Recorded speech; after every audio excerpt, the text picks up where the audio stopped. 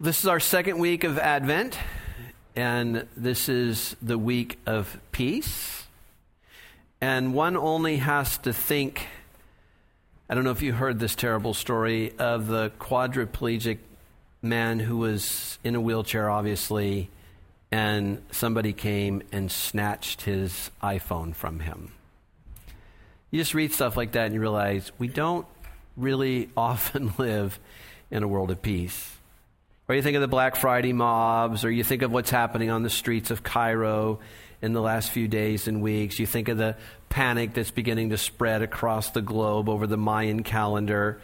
And you just realize that in general, we don't seem to be a people of peace. And in fact, as if I think about it just kind of straightforwardly, if I try to think about it honestly, self-centeredness, self-absorption, fighting for our rights, our space, or our voice or position. This kind of fighting seems not only normative today, but encouraged. Like if you're really alive or if you're really kind of going for it, then we actually are encouraged to live in these sorts of ways. It's kind of become a conventional wisdom or like a default position. And it's irony to me because on the other hand, it seems that we value acceptance and tolerance. But I see increasingly our culture as a whole shunning the purity and the virtue necessary to live such a life. So do you hear what I'm saying? If you just look at the news, if you just pick up a newspaper, it's just very clear that the globe as a whole, after 2,000 years, is not becoming particularly peaceful. And then you have our popular rhetoric in songs and media that's extolling the virtues of tolerance and sort of can't we all just get along? And there's a reason the answer is no. These things don't exist by happenstance. There's a reason that there's that big backdrop, and there's this reason why we don't really be able to seem to make a dent in it. And I want to suggest again, it's because we shun the notion that a human being could actually attain, we don't even like this word, I don't think, the purity or the virtue necessary to actually live that out. Because what's actually happening is we seem to be becoming actually more intolerant. It's like the more we scream tolerant, we seem to actually be becoming more intolerant and more fighting. On the other hand, peace is kind of a central cardinal issue in the Bible. When Aaron was given to bless the people of God, one of the things he was given to bless them with was to pray that the Lord would grant them peace. The psalmist said, "Great peace has those who love the law." Jesus' frequent greeting to his first friends was, "Peace be with you." Paul said that the kingdom of God is peace. He said that to be filled with the Spirit is to be a person of peace. Paul taught us that the fruit of the Spirit is peace, and that the peace of God would guard our hearts. And then Colossians asked us to let the peace of Christ rule in our hearts.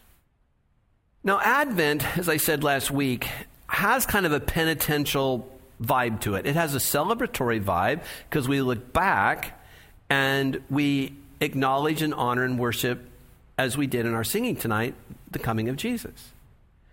But it's got a little bit of a penitential flavor, a little kind of self-reflection flavor, because as our reading from Malachi taught us tonight, we know that there's this other coming to come. And so in our Advent, in our readings, in our worship, we kind of move in and out of these themes.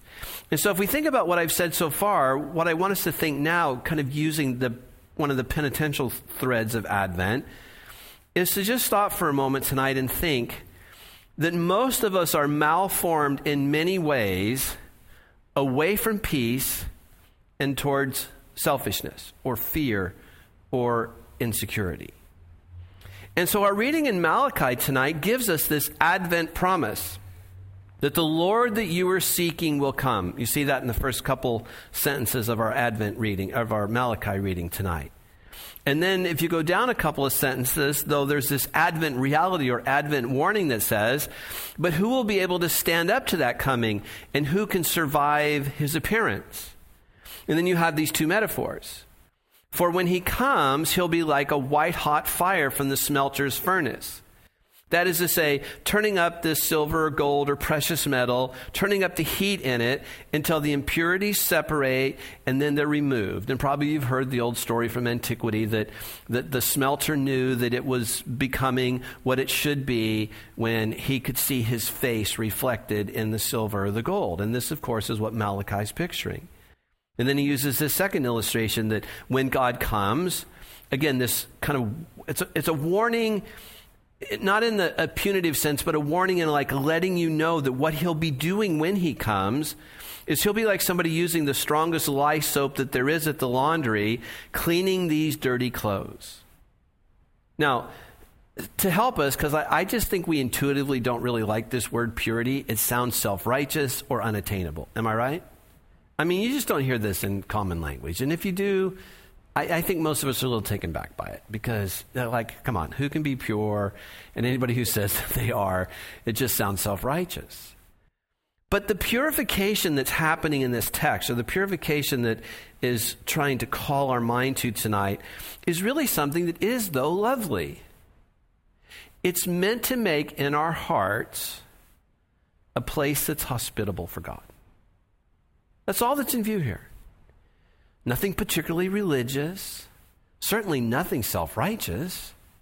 What's in view here is how can we participate in what God's doing such that we make places in our hearts that are more ideal, and this is what Malachi would have had in mind, to covenant faithfulness. So God's doing this thing. Israel's living outside of it. Malachi's calling them back, and he's saying that if you hear this word and you begin to come back, then what's intended for you here is that you will begin to make places in your heart in which covenant, faithful kinds of behaviors are more the norm. And then, of course, the process is complete when the refiner's face is seen, when Israel actually is Israel and God as God intended. And then updating it for us, sitting in this Advent season between the times, then we will be humanity as God intended. Now, this, I think, raises some questions, such as, what exactly in my life is in need of refining? Now, we'll talk more about this tonight when we have our conversation around the fire over there. But if you've ever wondered, why do we have silences in our services? It's so that we can pay attention to these kinds of things. What in my life is in need of refining? A second question. What if I'm confused about this or blinded to it? What do I do? How do I participate in this? Maybe you ask, well, will it hurt? I mean, this sounds sort of ominous. Anytime you hear fire, sounds sort of ominous. Is this going to hurt? And it might. And so we wonder, well, how much? What might I have to give up? Because I think what goes on is sometimes we want to be different, but we don't want to go through the process. We don't want to go through the change. We don't want to go through anything that sounds like pain. Of course. Of course, this shouldn't surprise any of us. Of course, that's the natural human initial reaction. But in the canticle that we read tonight, the antiphonal reading we did from Luke, canticle just means song. So this song we lifted from Luke tonight, if you look at it, it shows us something of God's intent in this, though. That what God's intention is to redeem. That is to say, to sort of buy us or get us back, and as a potter, as the scriptures say, to reshape us into his image. And that Luke says he's going to do this through this Savior that John the Baptist is promising is coming. And the goal, similar to what Malachi was saying, in Malachi, it's all about covenant faithfulness. Here, it's all about how it is that we can serve God without fear. And I want you to look at the very last line of that reading in Luke 1. And that he would guide our feet into peace. Peace in Christianity, peace in the life of somebody who's trying to follow Jesus, who's trying to be his disciple or apprentice or student, is not a little one-off. And a lack of peace explains discord in the workplace, in school, in politics, in families, in friendships. I mean, it can be the explainer of most of the pain that happens human to human. And so in our reading in Luke 3, we're encouraged to become a person of peace by seeking transformation. So if you look at your reading in John 3, you see that John is preaching a baptism of repentance. This is different than the baptism that we practice today in the church. This is a baptism calling Israel to rethink its common life, both personally but as the nation Israel. And so repentance, when it says that John is preaching a baptism of repentance, it means that he's preaching a baptism of life change. And so when we do our baptisms in the church today, living in this time between the times, between the two Advents, when we do our baptisms today, we have these vows that we take. For instance, we ask and answer affirmatively if we want to be baptized, do you renounce the evil powers of this world which corrupt and destroy the creatures of God? Do you renounce them? Well, yes, except for occasionally it's really important to me getting my way that I actually be a person of unpeace. So yes, if you ask me on a rhetorical level, maybe even on a theological level, if you ask me, do I renounce evil? Yes, but I want to hang on to little bits of it when I need it. And of course, again, this just explains the pain in most human relationships. Or we ask in the baptismal vows, do you renounce all sinful desires that draw you away from the love of God? Do you promise to follow Jesus and obey him as your Lord? So then what John gives us, I want you to look at your text there. What John the Baptist gives us there in this text is, I think, a picture of formation, where if you picture your heart or your mind or maybe your sense of consciousness, or maybe you picture your will, your capacity as a human being to choose, and then hear these words: every valley shall be filled in, every mountain and hill made low. The crooked roads shall become straight, and the rough ways smooth. And on the one hand, that's a pretty picture. I mean, that's a lovely picture, isn't it? On the other hand, it kind of leads us back to, that's a lot. That starts sounding like sort of purity again, or some sort of goodness that seems attainable to me. And this is why we read the epistle. He who began a good work in you. See, by the time Malachi talks to Israel, they had already for many generations been chosen and shepherded and kept hanging together as a nation by God. You see, it's God's initiation in this always. It's not that we wake up one morning and realize, I'm not a person of peace. And then so we think, oh, well, then I guess I'll try to become something different. No, it's God who began a good work in you. And then look at your Philippians passage. It's near the end. God began a good work in you. This is the grace, the initiating grace of God. In Old Testament terms, as we've been talking, the covenant faithfulness of God. He began a work in you, and he will carry it to completion until that second advent. Do you see why now this is sort of an Advent reading? We live in these time between the times where God's initiated something in us. And I'm going to say in a moment that formation goes on, but it will be completed until the day of Jesus Christ. So let's just stop here for a moment and think, how does formation work? Well, the first thing, as we said, is God begins it. And then if you look at verse 9, it says that there's a steady progress that he enables that's marked by love. Love overflowing more and more. Okay, so there's peace. And peace is not just the absence of conflict, though of course it includes that. It can't be reduced to that. Peace is something more like, the Hebrew term shalom, an overall wellness or wholeness, a kind of a flourishing of the human soul and mind and body. Very much like the Greek term sozo for salvation. It really picks up a lot of the brokenness of humanity and rolls it all up into these two terms, shalom or sozo. And what's in view here is that as we go through our days, kind of conversation by conversation, event by event, we are either agents of, through positive acts of love, overflowing more and more, agents of shalom, peace, or salvation and healing, sozo, or we're not. And this is what alerts us to the kind of broken places in us, that when the rubber meets the road, when the moment's on, can we actually execute on or perform or do what it is that on a rhetorical level, on just a language level, a saying level, we say that we intend? And this is why John calls for kind of a relentless energy or action towards becoming a new creation. I mean, look at the passage with me again and just note these verbs. Prepare, make straight paths, fill valleys, even out high spots, align the crooked, smooth the rough. One could make John into somebody who Calvin would have utterly hated, right?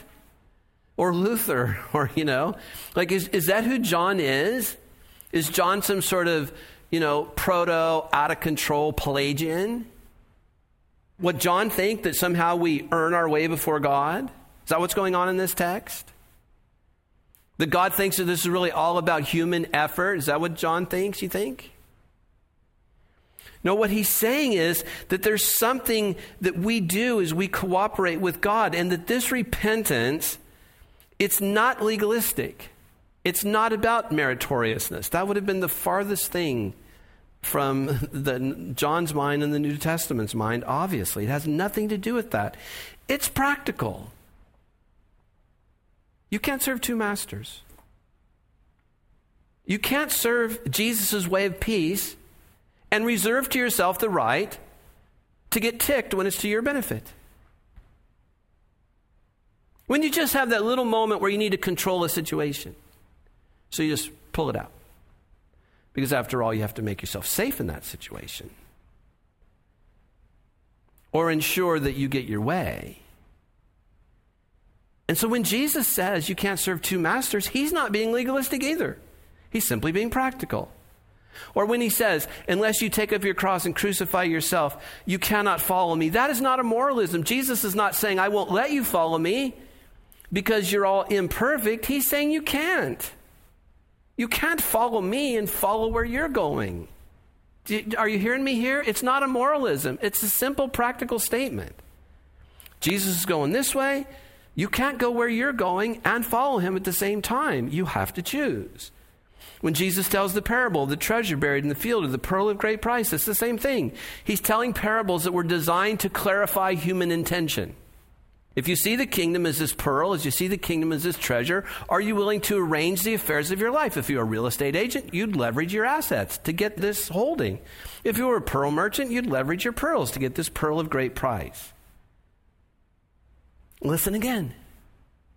When Jesus says, maybe actually the most stunning, at least in my humble view, maybe the most stunning parable of the kingdom in all of the New Testament, when he says in that parable, look, I will take the kingdom from you and give it to others who will give me the fruit that is due to my Father, he was only being practical.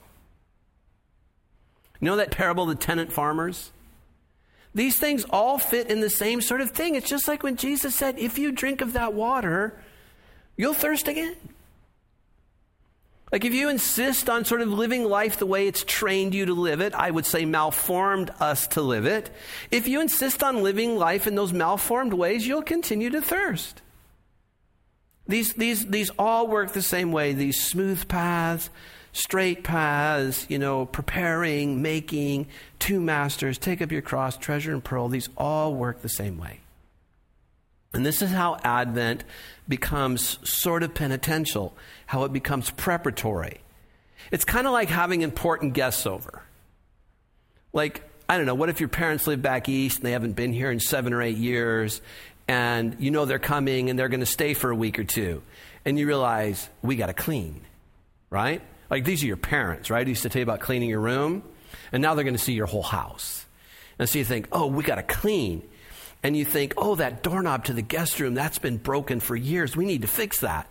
Oh, darn, and the toilet leaks, and that towel rack doesn't hang straight, and the light bulb outside their entrance, that doesn't work. Oh, and that chair in their room is sort of broken. We better screw that leg in, right?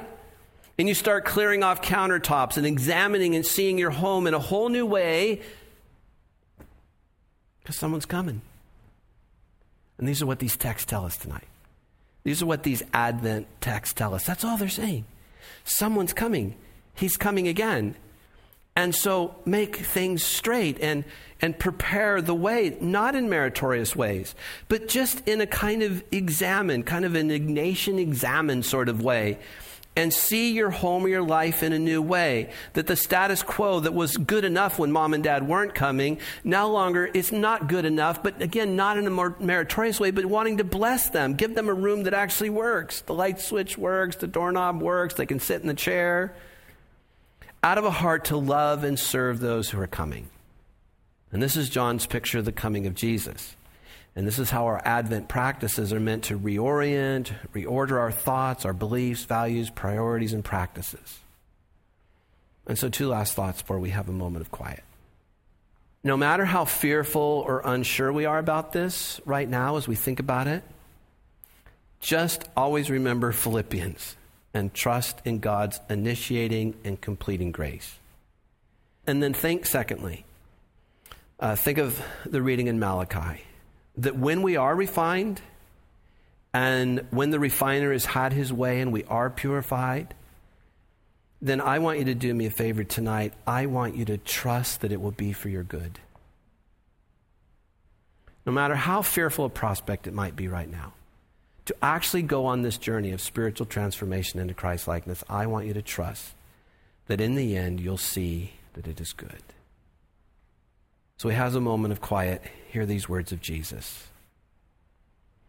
Maybe you want to close your eyes and just hear these words. Peace be with you. My peace I give unto you. And I will be with you right up to the end of the age. So peace be with you.